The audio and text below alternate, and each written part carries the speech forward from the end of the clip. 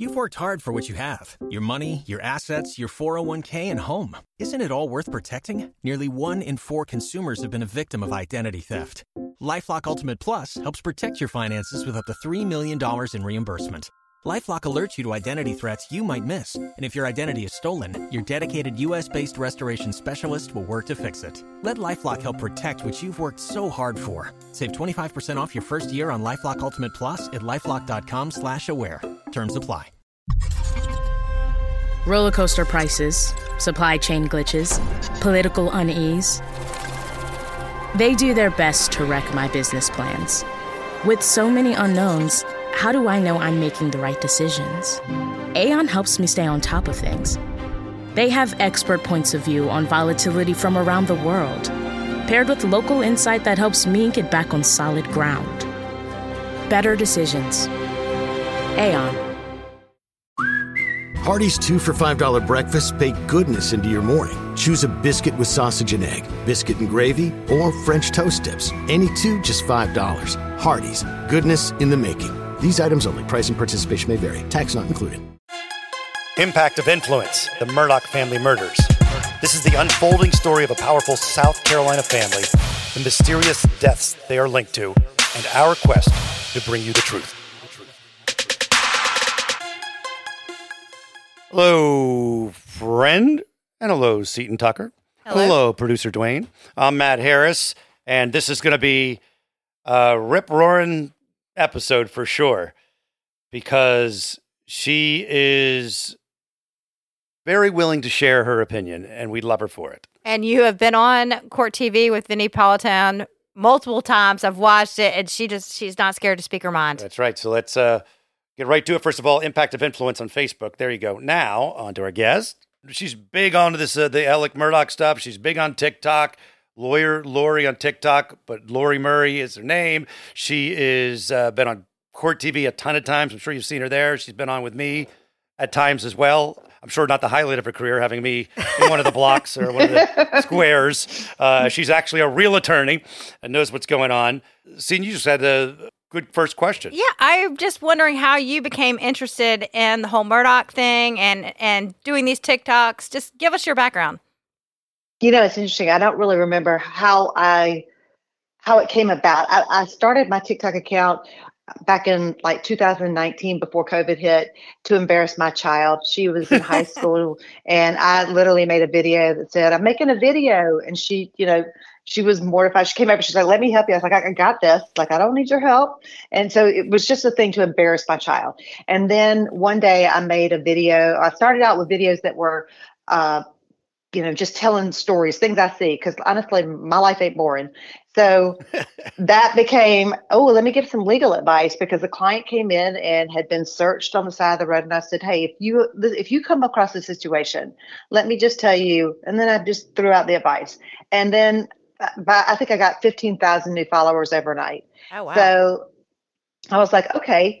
So they like the legal advice. They like the legal world more than what have been doing. So I started talking about legal advice. And then this Murdaugh case came out, and it was a big deal when it first came out. And I don't think Alec had even been arrested yet, but maybe he had. I just remember doing a video about the Murdaugh case. I mean, I can tell you where I was when all of because it's ingrained in my mind. I make this video about the case, and I got a call. They were like, "You better be careful who you talk about. You don't know the connections that they have." And so it was obviously a lot of people who knew stuff about it. I wasn't the first one on the scene, but I just said that I thought it was interesting. And then we started talking about Alec, and I got a text message from Ronnie Crosby, who testified at the trial, and I referred cases to Ronnie, and we actually had a case pending at the time, and Ronnie was still friends with Alec Murdaugh. So Ronnie said, "This is my friend, and it hurts my feelings that you would say these things about him." So I go back onto TikTok and I said, "Listen, I got a text message from a friend. These videos are hurtful to him, so I'm taking them down. It's never my intention to hurt anybody." And everybody was like, "Oh my God, they got to you. They have gotten to you for sure." And it wasn't that. It was just that my intention on this account, this platform, whatever, has never been to hurt somebody's feelings, especially not a friend of mine. So I took it down. And then it came out, the financial crimes came out. And I figured at that point that Ronnie might have a change of heart about me talking about Alec Murdaugh. So I went right back into it, but I had followed it the whole time. And so I just started following the case. There was a lot to follow. There were a lot of videos to make because it just kept coming out and people were very curious about it. So the more they asked, the more I find the answer. And thankfully did it without ever listening to one of the podcasts. Not yours, but the other ones. Yeah, that's right. Because we started, I don't know, 7, 8, 10 days after the murders. We never thought it would last this long either. No. Two things I want to point out. Ronnie Crosby, former law partner with Alec, and also I forgot to say that Lori is in South Carolina. So she probably gets a lot of scoop. You probably get a lot of inside scoop because you are in the legal field.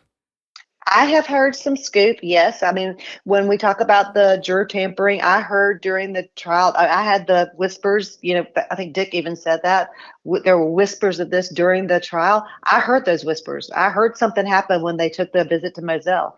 So, yeah, I've heard a lot of different things. I get a lot of inside scoop. Don't ever reveal my sources on it, but I do hear a lot of inside scoop. And some of it is a lot of gossip, right? I mean, we hear that some of the stuff that's like, okay, let's see if that pans out. It never does, or it's so ridiculous. Like, they weren't actually murdered. They're living in an island somewhere, all that nonsense. I've not heard that one, but no? I would, no, I have not. Yeah.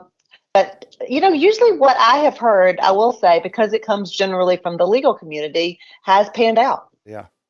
Yeah. Because you're right there in Columbia with all the prosecution and the state and Joe McCall and people like that. So what's your biggest thing that you heard that did not pan out? Oh gosh, the paint chip probably. Okay. They said that there was a paint chip and that was the new lead that SLED had that, with regard to the Stephen Smith case. Yep. Yeah. So they said there was a paint chip, a blue paint chip. That was the only evidence that was found in the Stephen Smith case. And that there was a blue Bronco or I don't know, something on the property. And I haven't heard anything more about that. Going into the trial, did you think one thing, and did your opinion change as the trial went on, back and forth, and then you have a different opinion today, or was it always the same? It's funny because, for the sake of justice, and my followers were not always very happy with it, but they would ask me what my feelings were on the guilt or the innocence, and I would never give it. I said, that's not how you get a fair trial. I'm not Nancy Grace. So I'm not going to tell you whether I think that he did it or not. You sit there and listen to the evidence and make your own decisions. That's what we did, yeah. So in my opinion, when he was going through this, I still have a very difficult time believing that he would gun down his own child and his own wife. I thought there were some very troubling aspects of it, but I still have that same belief, and it did not change. I don't think the state proved their case in the way that they wanted to prove it. I think he's guilty of something, and I think, if he's there and present at the time, he's probably guilty of the murder for hand of one, hand of all. But I also I still don't buy that he pulled the trigger. Did you know Alec Murdaugh before all of this? I knew of him. I did not know him personally. He actually was in law school 2 years ahead of me, I think, or a year ahead of me. Oh, of course, you're another USC law school person. Is anybody that's involved in this thing not a Gamecock? Well, that at the time, us older folk, there was no other law school in the state of South Carolina. And we were told, if you want to practice law in the state of South Carolina, you must go to law school at the University of South Carolina. Yeah. So that's why everybody was there. That's why everybody was there. Yeah, I mean, I told you. I think I sent it to Vinny. We put it up on Court TV one night. Somebody sent it to me. I didn't keep my little Facebook page. The Book of Faces. It's funny. It was a Book of Faces from our law school class. And Alec Murdaugh's picture is in there. And right beside his name, it says Big Daddy Murdaugh. That's how he listed his name. Wait. He chose to be Big Daddy. Yes. Yes. Oh, good Lord. Grief. I sent it. I got to. This is when we first filmed in Walterboro, and it was at the restaurant. I can't remember the name of the restaurant, but it was at that restaurant. And I walked in and I said, "Look, Vinny, I brought you a present." And I showed it to him, and he goes, "Oh my gosh, send that over to the producers. We're putting that up." Yes. And so he put it up on the screen that night. It was really funny because that's when we were doing the live shows, right? Yep, exactly. And Creighton Waters, Creighton and I graduated law school together. He was in my class. Jeez. So, yep. I think that I've aged much better than Creighton. You look fantastic. You need look to go. great. People need to go look I'm at your. I'm not handling cases like Murdaugh that'll put 10 years on you. Yeah, that's for sure. true. That's true. So what do you think about the possibility that Clerk of Court Becky Hill may have said some things that swayed the jury? And not only what do you think about it, but is that enough to get a new trial? Well, I think the state was very smart in their request for a more specific time frame from the defense. And the reason I say that is because, and I said this from the very beginning, but nobody was really talking about it, so I kind of shut up. But, when you have newly found evidence, it has to be it has to be newly found, like as in you just found it and it was after the verdict, but it also could not have been discovered during the trial. But this Facebook message that Becky brought in, or lack of Facebook message that Becky brought in, but the apology that was brought in, all of those had dates on them. So why none of this defense team seemed to hone in or at least check the dates on that is baffling to me. But it's evidence of tampering of something for sure, because I think she made it up. But it could have been discovered during the trial because they didn't look at the dates. All you had to do was look at the dates and realize that there was something off about that. You mean the defense? You're talking about Yeah. Judge Newman dismisses Egg Lady. The defense can request to see why. They can request the Facebook message. They can request. They had an in-camera hearing. They had a whole hearing. The defense had a copy of that. That's Facebook. right, but it wasn't open, right? It was behind closed doors. It was in camera, yes, closed doors. So it could be a sticking point, the fact that they knew this during the trial. You're going to need more than just the Facebook post, is what I'm saying. Okay. I think that might be problemsome. Is that the word? Problemsome? Problematic. It's a problem. Yeah. It's a problem for Becky because it does appear that she lied to the court. Now, again, she deserves a hearing like everybody else, but it does appear that there was never a Facebook post, and she certainly, if there was, couldn't have seen it when she said she saw it. So that definitely is a problem for her. But that alone, I don't think is going to get him a new trial because that could have been discovered during the trial. So you're really relying on the affidavits of the other jurors. Now you've got Eric Bland, who represents 4 of them. Of course, those 4 are going to say that there was no tampering. They didn't feel biased. I'm with you on this. And I think Cena and I've talked about this. Eric Bland, I get along with Eric, but he's obviously very, very invested in Alec Murdaugh's guilt. He's constantly out there talking about it. So the fact that he's representing jurors who are supposed to be talking to the court about whether they were swayed or not seems a bit of a conflict of interest. I also find that very problematic.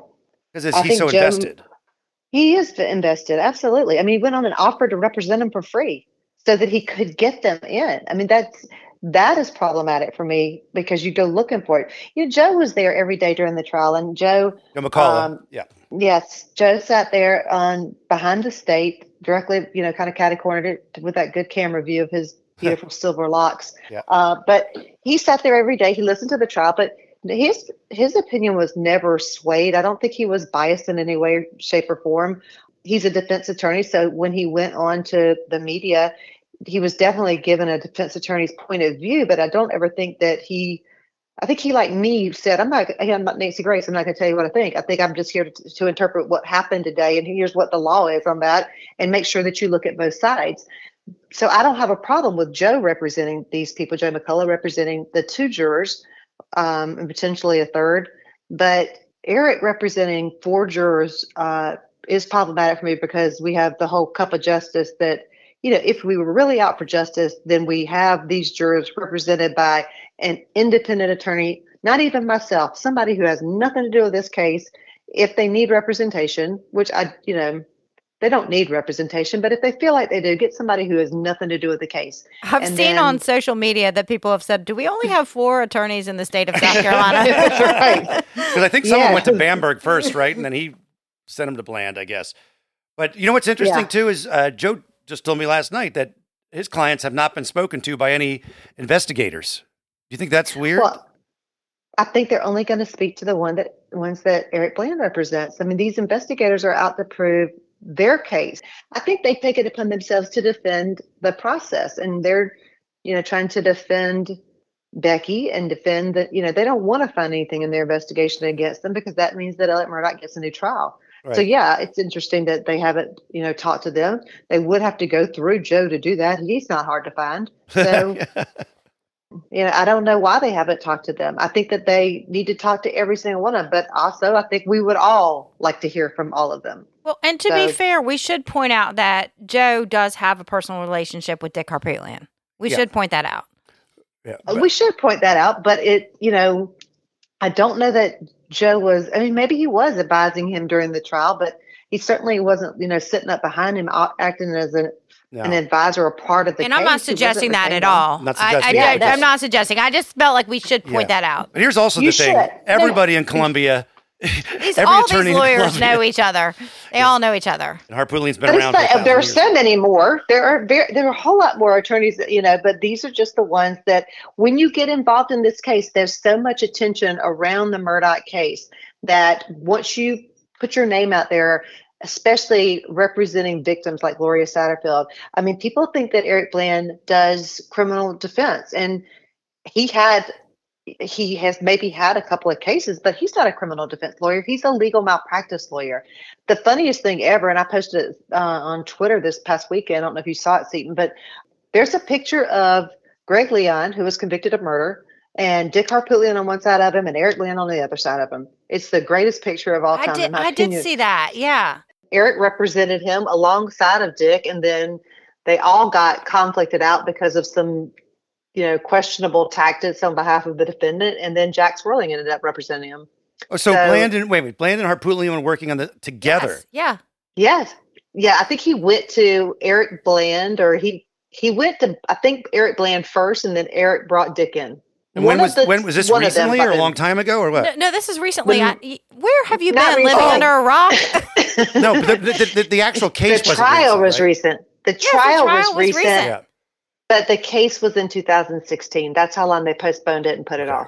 Yeah, that's what I meant, the case. I wasn't sure when the case was. I know that the trial was recent. The murder was in 2016. And sadly, within 2 weeks of going to prison, Greg Leon committed suicide. Yeah, I did see Eric, mourning the loss. Speaking of it, and he spoke on behalf of Greg Leon at his sentencing. He was there, speaking on behalf of a defendant. A man died in that case. A man that Greg Leon walked around the front, caught his wife cheating with, walked around the front of the car at a parking ride where his wife was having relations in the backseat of a truck, opened the door and opened fire.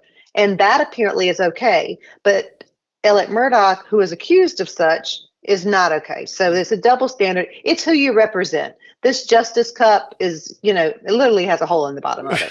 Wow. Okay, so I want to do this too. We talk about let's. I know you watched the Netflix thing, and you've been you mentioned recently on Court TV and before that too, but about a drug cartel possible connection, and it's kind of mentioned in episode 3 of season 2 of the Netflix special. Is this something you considered for a long time? Is it something that you have some other knowledge of other than what's public? What's your thoughts on this? No, and that's the problem. Nobody has any knowledge of it. It's all, I have thought this since, I've said it all along. Well, I didn't give my opinion during the case, but I have said that if this was a murder, that I believe that the cartel was involved. And the reason for that is because having done drug cases for 20 years, and especially doing federal cases, which this amount of drugs, this amount of dope would amount to a federal case. So when you have this amount of dope, it is not for personal use. Somebody's selling it, and somebody is clearly not doing a good job of selling it, or they wouldn't be stealing money from their firm. So I have always said that this is a cartel. People say that the only defense that they have to that is, well, a cartel member wouldn't use their family's gun. The cartel is much neater than that. They come in, they wipe out, and then they get out. Okay, I get that. But you're on, Walterboro and the same area sits right off the 95 drug corridor. Yeah. There are task force that run along 95 because that is a major drug corridor. So we have that, but we also have the cartel can't put, the cartel people in every little podunk town around, off of 95. So they have the cowboys, and the cowboys are the gang that lives and works inside of Walterboro. And those cowboys would be the ones that would pull off this killing for the cartel. It's not like you're going to get the professional hitman to come in and take out his family. You're going to get somebody from the cowboys. So yeah, if the cartel put out a hit, from Juan Pablo, whatever, from Mexico or Colombia, then yeah, you might get a professional hit. But this is an order, in my opinion, that likely came down from very high, that was carried out by someone local who knew the family, who knew the area, and had dealt with Alec in the past. Take a little break and get you ready for some traveling you've got coming up, some international trip where you want to be able to at least get around, right? So you want to learn the language of the country that you're going to. You want to experience it with a little bit of knowledge going in. And you can get a lot of bit of knowledge when you use Rosetta Stone. It's the most trusted language learning program. It's available on desktop. It can also be used as an app on your phone or tablet. And Rosetta Stone teaches through immersion. It's instead of memorizing and drilling vocabulary words, you learn by matching audio from native speakers to visuals. You read stories, you participate in dialogues, so you are ready to go. It's the most trusted, time-tested app out there. They've been the expert in language learning for 30 years. Buy Rosetta Stone now, and you never have to pay a renewal fee. Don't put off learning that language. There's no better time than right now to get started. For a very limited time, Impact of Influence listeners can get Rosetta Stone's lifetime membership for 40% off. That's 40% off unlimited access to 25 language courses for the rest of your life. Redeem your 40% off at rosettastone.com/today. With the Lucky Land Slots, you can get lucky just about anywhere. This is your captain speaking. We've got clear runway and the weather's fine, but we're just going to circle up here a while and get lucky. No, nothing like that. It's just these cash prizes add up quick. So I suggest you sit back, keep your tray table upright, and start getting lucky. Play for free at LuckyLandSlots.com. Are you feeling lucky? No purchase necessary. Void where prohibited by law. 18+ terms and conditions apply. See website for details. So when the scammer uses the hypnotic method of building rapport, then they create dysfunctional, delusional reality. That's how a scam begins. Convincing the mark that it makes perfect sense to hand over their money to a con artist. The Scams and Cons podcast tells you how scams are run. You'll hear how people are convinced to buy fake art, buy machines that print money, or steal your house. I get a phone call from my wife, and she let me know that they had decided to move all our stuff out. I could no longer do anything about it except go through an eviction. And you'll hear it from the experts, people who run the cons. So we go to your bank, you go in and get $6,000 cash, give us each $3,000, we give you this. You go home, and what you find out is cut up newspaper. It's fun to know how the trick is done, and that's what Scams and Cons is all about. Listen at scamsandcons.com or wherever fine podcasts are found. Okay, let's break that down a little bit. Just to I don't know if devil's advocate's the right word, but they're going to knock off Alec's wife and kid. Mm-hmm. They're doing it, to send a message that you stiffed us on however much money, and that's what we do? I think they were out there and saying, where's the money? We've asked you before, where's the money? Where's the money? Have the gun pointed at Paul. Where's the money? Where's the money? Okay. And Alec can't say, won't say, can't say, probably doesn't have it. I don't know where it went, but maybe he did have it. Maybe after they killed both of his family members right in front of him, maybe he gave him the location of the money, and maybe it went away. Well, that is true that there's been questions about. It doesn't seem like nearly enough money has been recovered from what was stolen. And he wasn't living today. They said $10 million instead of $9. So $10 million. Yeah, $10 million. You are living pretty damn good in Hampton County. Yes, you are, especially without having anything in his. I mean, he had money in his retirement account, but the salary that he was making off of that law firm alone, right? You would be living well off that salary, not having to steal money to put up with that lifestyle.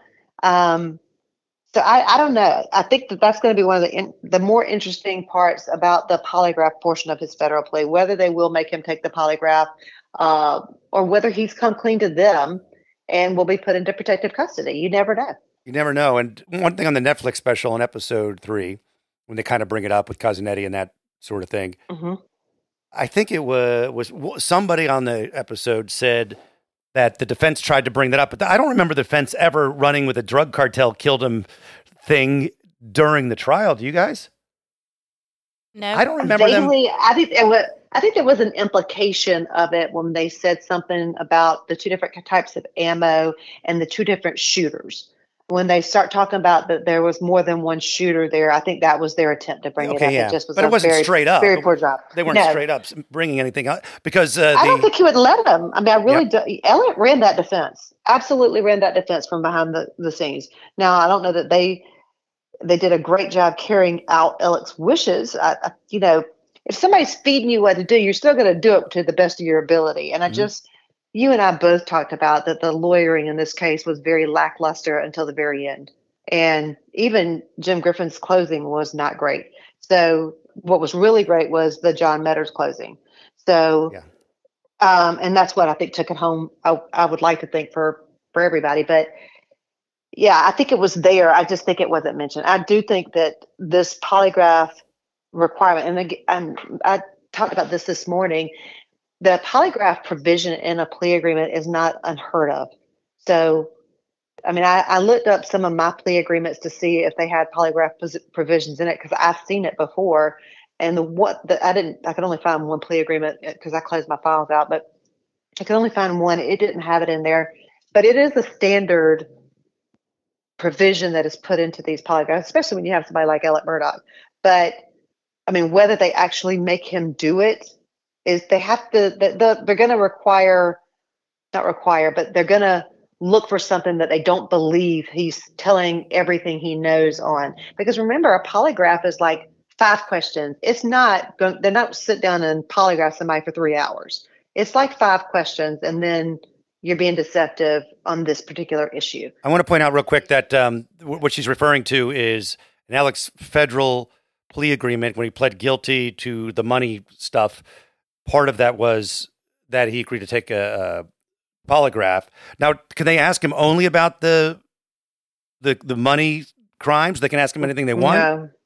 When you sign a proffer with the federal government, what it does 2 things. It protects you from prosecution from anything that they don't know about, and it also gives you credit for cooperating. But the biggest part of that is that it protects you from anything that you have not been prosecuted for. So he has to tell them everything. He's got to, I mean, part of it is you've got to spill it all. So he might tell them about stuff they don't know about, but they can't prosecute him for it. But if he lies to them in any way, shape, or form, if they catch him lying on a polygraph, then that whole agreement's null and void. They'll come after him for everything that he's told him. Which is weird because the polygraph is not admissible in court, yet the court is saying you need to take a lie detector. Yeah, it's the government saying that it's the government's provision. The court will not sanction it and will not allow it in, but it's still one of the tools that they use to tell if you're telling the truth. Sure. I want to get back to the Netflix special. Did anyone notice that Blanca seemed very uncomfortable? She refused to answer. Blanca, who is the housekeeper for the Murdaugh family, she refused to answer the question if she thought there was any sort of help the night of the murders. And she was visibly uncomfortable and refused to answer the questions.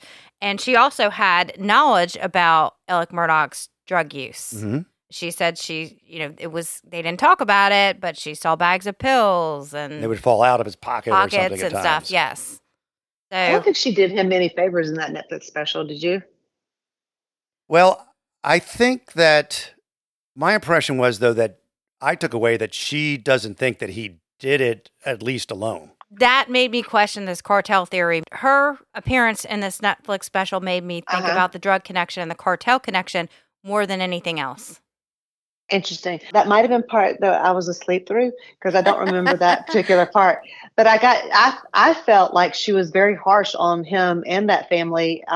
She said things that would have hurt him in trial had she said them in that special that she did not say in trial. Her story became a little bit more embellished in that documentary, in my opinion. Yeah, a few things. I mean, during the documentary, she said things like the night of the murders, that she had prepared this meal for the family, and typically Maggie would have called and, told her that. She talked about him being jittery. Oh, yeah, that's right. Yes. Yep. None of that was brought up during the trial, so it felt a little bit like she was embellishing a little bit for the Netflix cameras. She seemed genuine, though, to me. She did. I mean, she genuinely seemed fearful when she was giving that question about whether someone else was there the night of the murders. Whereas, as you know, Seton, I have to go back and look at that one. Yeah, but Seton and both of us and Lori, sometimes you sit in front of those cameras. She could have been there for 3 hours and edited it down to this. Why you got to discredit with the discrediting? Discrediting. For the best, the best part of this interview or this whole Netflix special, the only thing I think that she might have done well, and I didn't even see it, and you over there discrediting it. Yeah, exactly. I'm sorry. Well, not you, Seton, Matt. Yeah, that's me. That's me. Okay, sorry, I was confused. I'm a mess. I ruin all the fun. Let's see. Was there anything else that we wanted to mention about? Let me see. I wanted to ask you about Corey Fleming's sentence. To me, I had done a lot of looking, and I could not find any other attorney in our state with a similar offense who had received more time. No, you won't find that. And after, I know it seems crazy with my direct and kind of, I don't want to say obnoxious. I don't think I'm obnoxious, but I'm pointed. I'm pointed. I have a very direct personality, but I also have a very empathetic personality. So when I came home that night after watching it at my office, and I go live on TikTok, and we started talking about it, and it just was at the pit of my stomach. I felt horrible for him. I felt horrible for his attorney.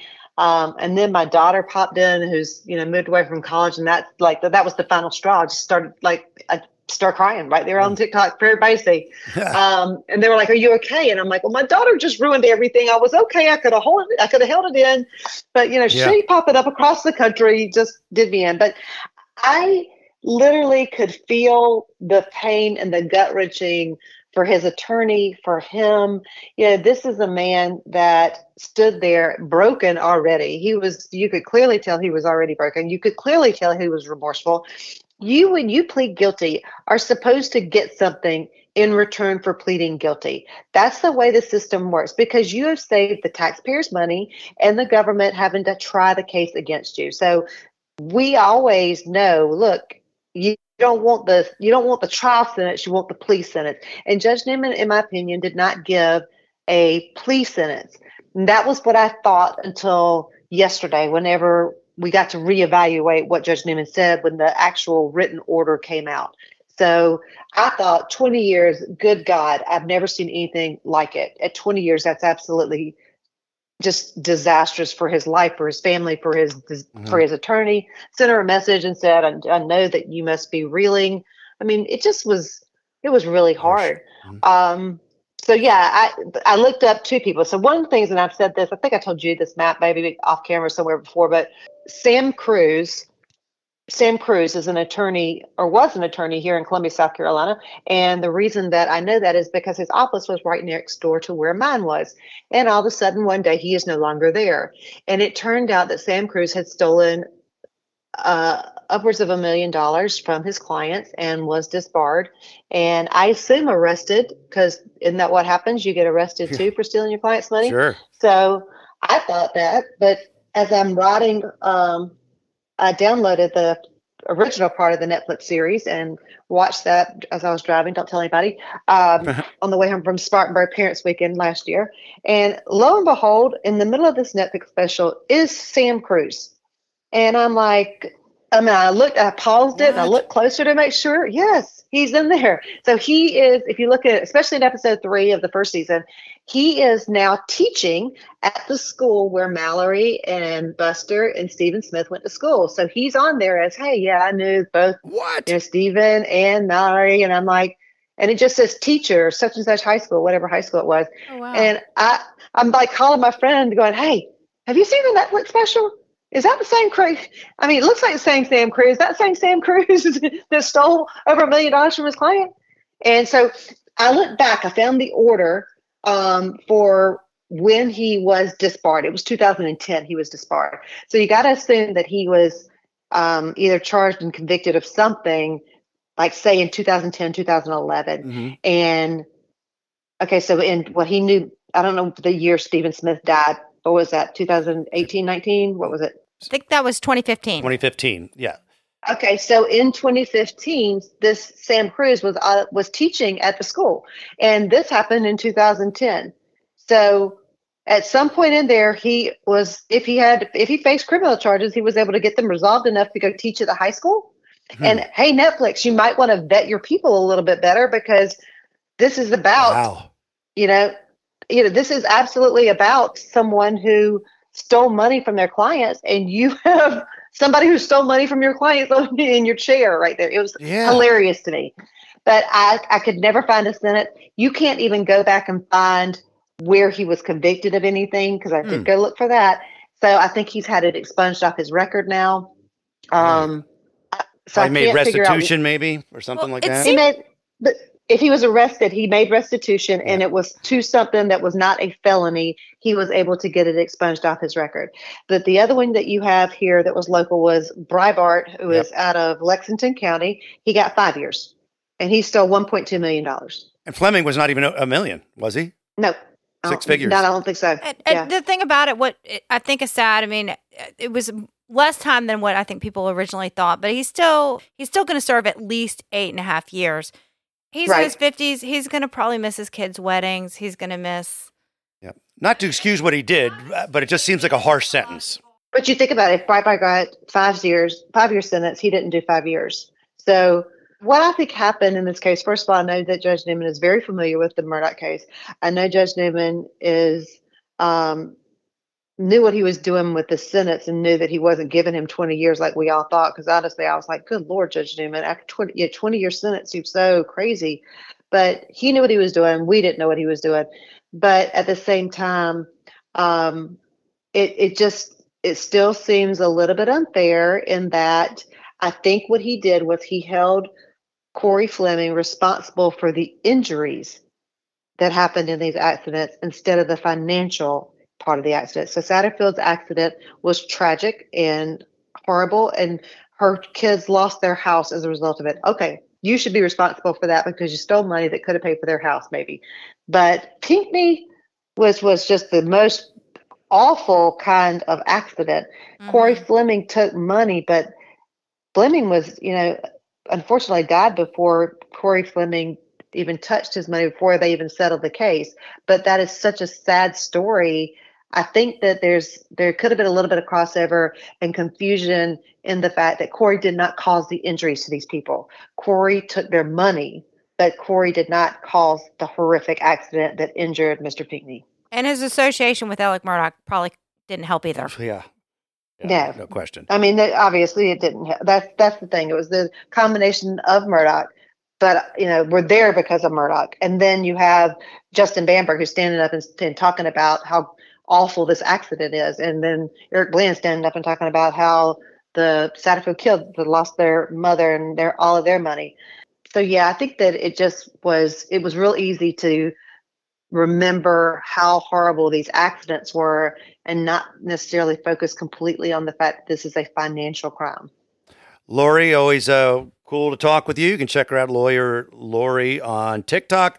And she's been a defense attorney for many, many years. Lori Murray, thanks for hanging out. And we'll talk soon, okay? Sounds good. Thanks, Matt. Right, thanks, bye. Ethan. Thank you, Lori. Bye. Thanks. Bye. Off she goes, and we will get a lot of response to that. We sure will. But like we have said many, many times, we will talk to on all sides of the situation. We'll talk to anybody who we think has knowledge and is smart about it. Yeah, I know Will Folks has said many times he has an open platform, and I think we are like-minded in that way. And we are off. We are always so grateful that you spend time with us. I'm sure you'll want to reach out. You can find us on Impact of Influence on Facebook and Seton Tucker on the socials. I'm going to send them your way. No. Don't reach out to me. Matt Harris podcast at gmail.com. I'll send it to her. All right. We'll talk soon, friends. You've worked hard for what you have. Your money, your assets, your 401k, and home. Isn't it all worth protecting? Nearly 1 in 4 consumers have been a victim of identity theft. LifeLock Ultimate Plus helps protect your finances with up to $3 million in reimbursement. LifeLock alerts you to identity threats you might miss. And if your identity is stolen, your dedicated U.S.-based restoration specialist will work to fix it. Let LifeLock help protect what you've worked so hard for. Save 25% off your first year on LifeLock Ultimate Plus at LifeLock.com/aware. Terms apply. Ohio is a land of mystery. From missing shipwrecks and lost treasure beneath her surface to strange phenomenon slicing through her skies. From myths that have evolved around historic events and people to the unsolved murders and disappearances that keep her communities wondering what happened. Find Ohio Mysteries on your favorite podcast app and let's explore the inexplicable. OhioMysteries.com.